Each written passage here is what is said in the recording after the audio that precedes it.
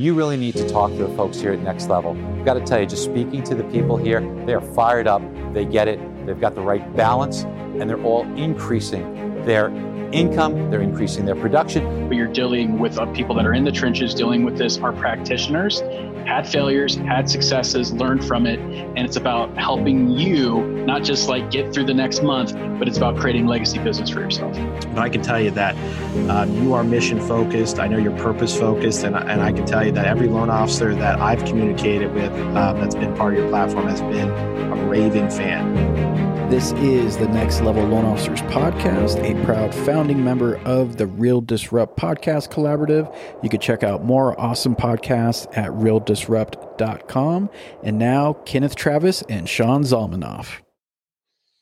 Hello, everyone. Sean Zalmanoff here with the latest edition of our Next Level Loan Officers Podcast. And I am joined by my partner, Shane Kidwell. Shane, what's up, brother? What's up, man? It's the Shane and Sean show today, which is always a good episode. Which is really fun because if Kenneth was on, it'd be like Shay Sean anyway. And, you'd get the names confused. So we've only known Kenneth forever. Plus, we like to have adult conversations. And so it's always good to have an adult podcast every so often, right? Every so often. So, hey, it is getting busy out there, folks. This is the season where we start to grind, and man, it's that season hasn't stopped for a year and how many months now, because things just get busy. And one of the things that we focus on a lot in Next Level, and we've been kind of gotten away from it just a little bit because the grind's been so much. It's been so much about recruiting and hiring and getting people trained and all of the struggles that we have. And, but there's more pillars to our life besides business. You have the relationships that you enter, you have, your mind health or your relationship with God, depending on how that works, meditation, all of that works together.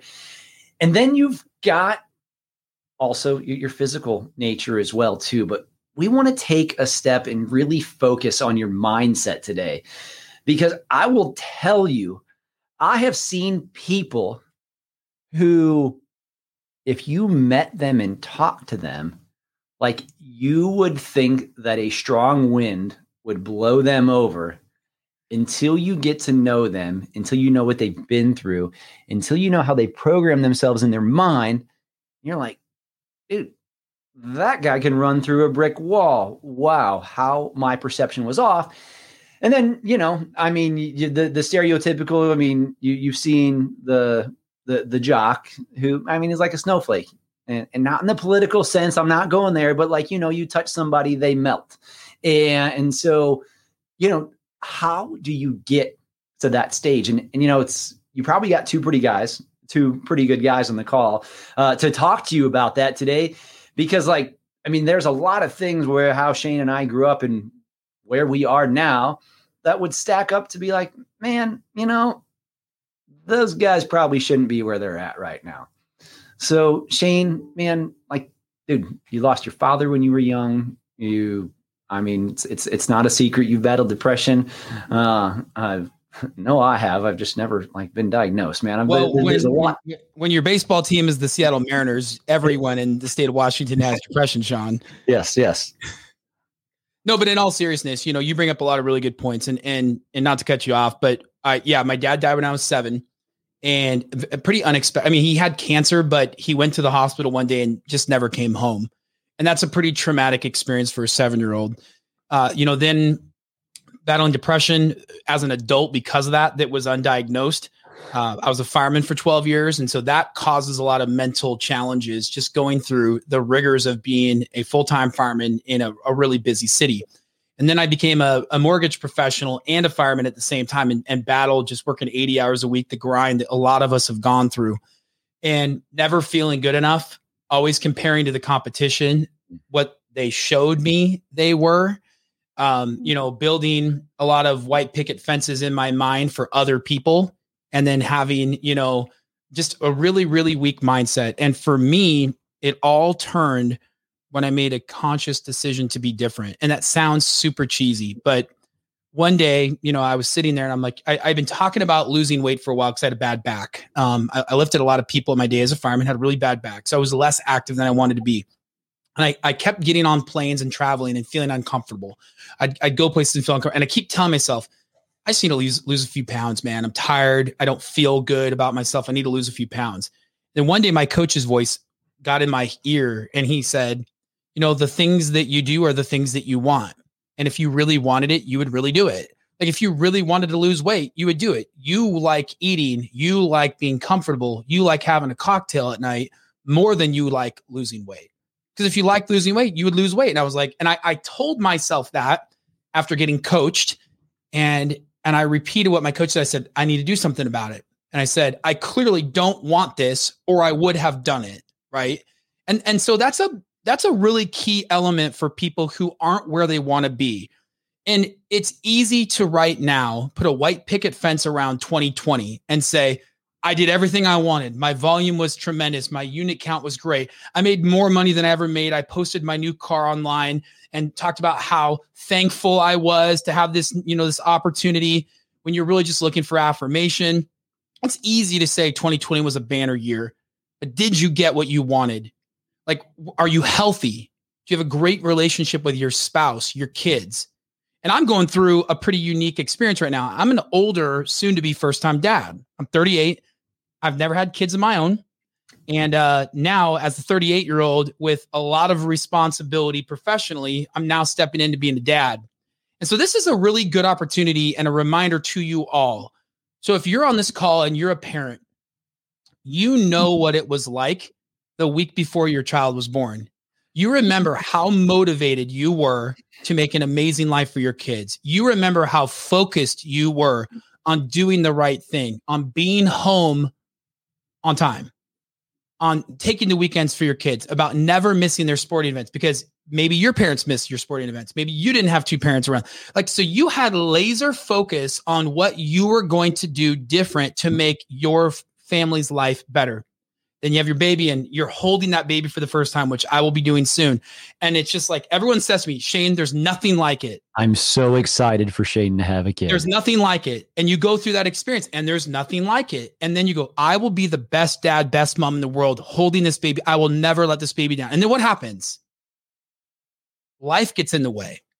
And now your baby's 5 and you go, man, I was supposed to take him to daycare every Friday. I made that commitment when I was holding that little peanut in my hand. I made that commitment. And then they're 10. I was going to take them to school every Monday. I was going to have lunch with them every Wednesday. I was going to do these things. I wasn't going to come home grumpy and bring my work home with me. I wasn't going to work on the weekends. And again, what you're really saying, if we're just being brutally honest here, is you have a weak mindset. You care more about answering that agent's call at 7:00 at night than you care about your kids. Prove me wrong. Don't take the call. I was just having a conversation with one of my LOs, and she's been a boss for a long time, but an absolute slave to the job. And she's got a couple of great loan partners working with her right now, a marketing person who's killing it for her. And we should actually have her on for a podcast. And she called me and she's like, it's like 4:00. I'm at my kids' swim lessons at 4:00 yesterday, by the way, because I make a conscious decision to do those things. And she was like, man, everything's going so well. I feel guilty. I know for years, I was like, I got to be first in, I got to be last. And that's all BS. You don't have to do those things. I want you guys to stop what you're doing right now. And I want you to write down this sentence. It's a little bit long, so I'm going to give you 3 uncomfortable seconds of silence. Okay, now you got your pen and paper out. So write this down. The story that you tell yourself the most is the story that you believe the most. And the story that you believe the most is the story that you tell yourself the most. So like Shane, I'm just a couple years older. I had my first child when I was 36 though. And I didn't have any money growing up.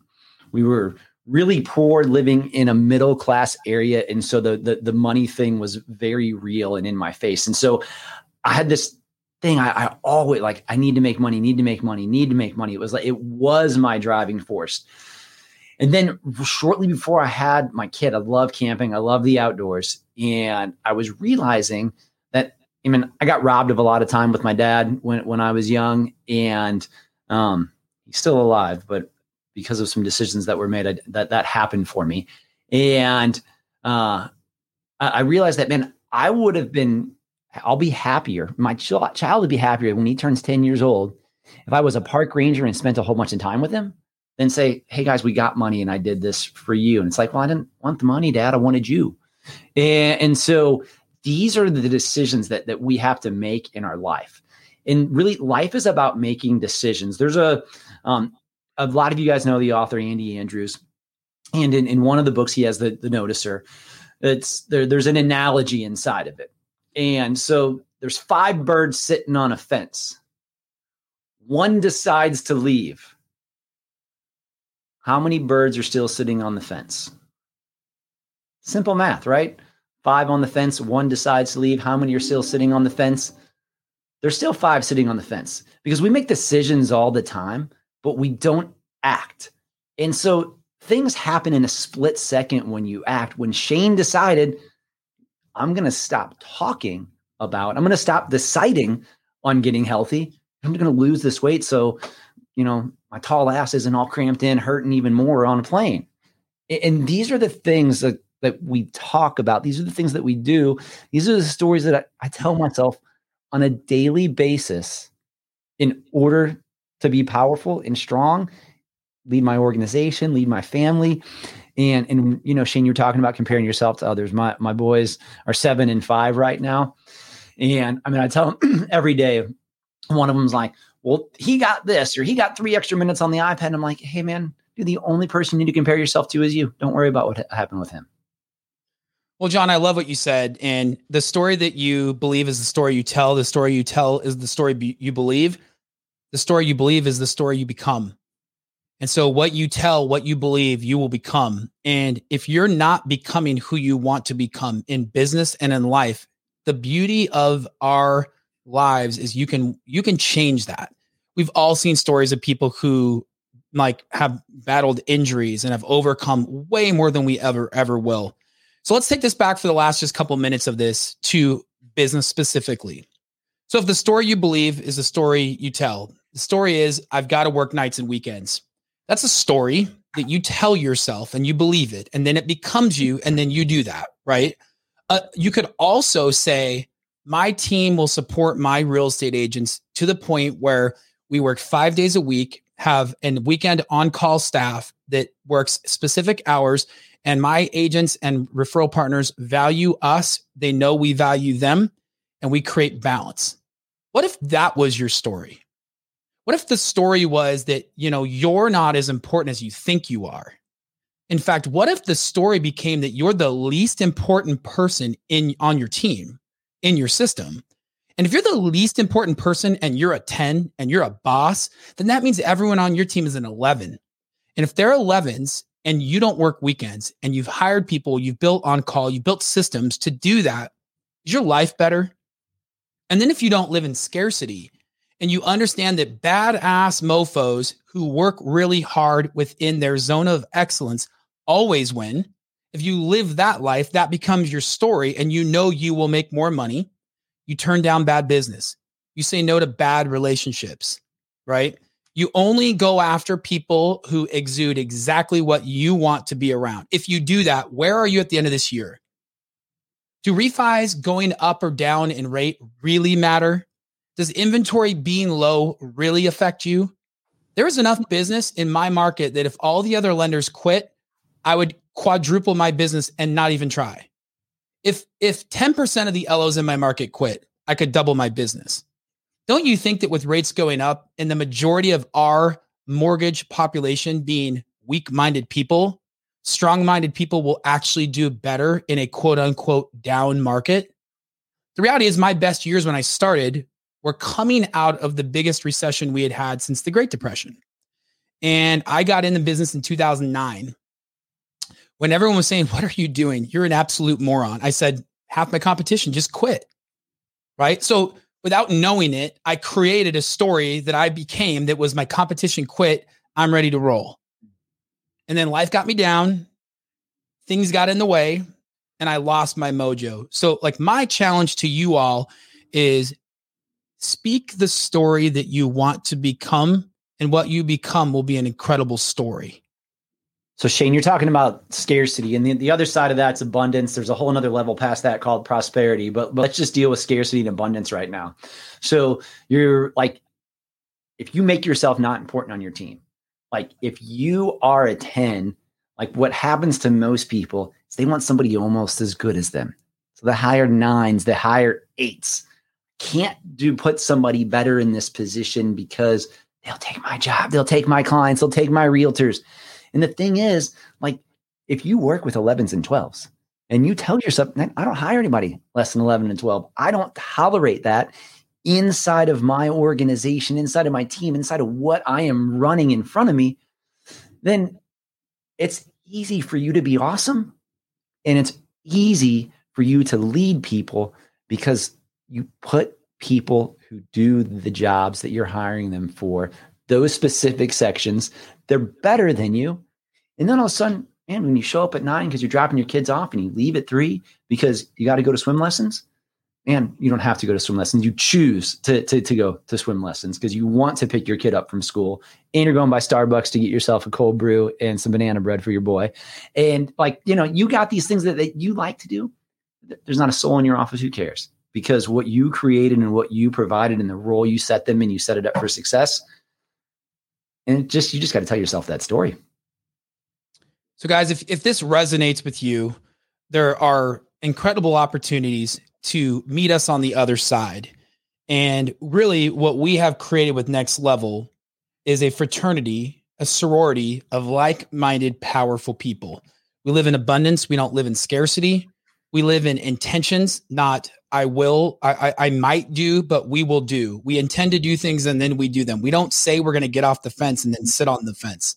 We implement before things are necessarily market ready, so we can be first to market. We ready, fire, aim sometimes, and we're unabashedly proud of that.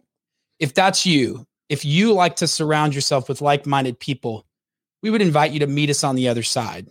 Sean, what are a couple of ways that people can have an opportunity to meet us on the other side? I mean, gosh, what way isn't there? You can go to support@nextlevello.com. You can email us. You can go check out nextlevello.com to see what events we're having. I mean, we have a digital program that you can see our entire live event right from your computer, which it's amazing, but like there's something about coming and seeing us live too. You name it, we probably have the medium for you to reach out to us, but just go find out. Go ask the loan officers who know us already and see for yourself. No matter what, the thing that I do know for a fact is that when you do find your 1 + 1 = 3, you will be better and you will thank yourself for it. I do think we're the best, but if that doesn't work for you, then find what is the best for you and do that. I will tell you one thing. The thing that separates Next Level from every other coaching program out there is that, guys, we're in the trenches with you every day. Like we are doing the work, experimenting, having all these things happen, and we're not teaching you the same crap that's been around for decades. And that's just what you get. If that works for you, then you need to come check us out. Well, guys, we're blessed to be able to have this platform to share with you what's worked for us and what hasn't. For the life of one additional loan a year, you can join us on the other side. And yes, I said that correctly. One additional closed loan a year, you can meet us on the other side. If we don't see you on the other side, I still encourage you to take the opportunity to write a new story, to be a more powerful version of yourself. Our world needs that more than ever. And our industry needs powerful people to take this business to the next level in the next stage of our journey. We look forward to seeing you on the next episode, and we look forward to seeing you on the other side. We appreciate y'all. Thanks, guys.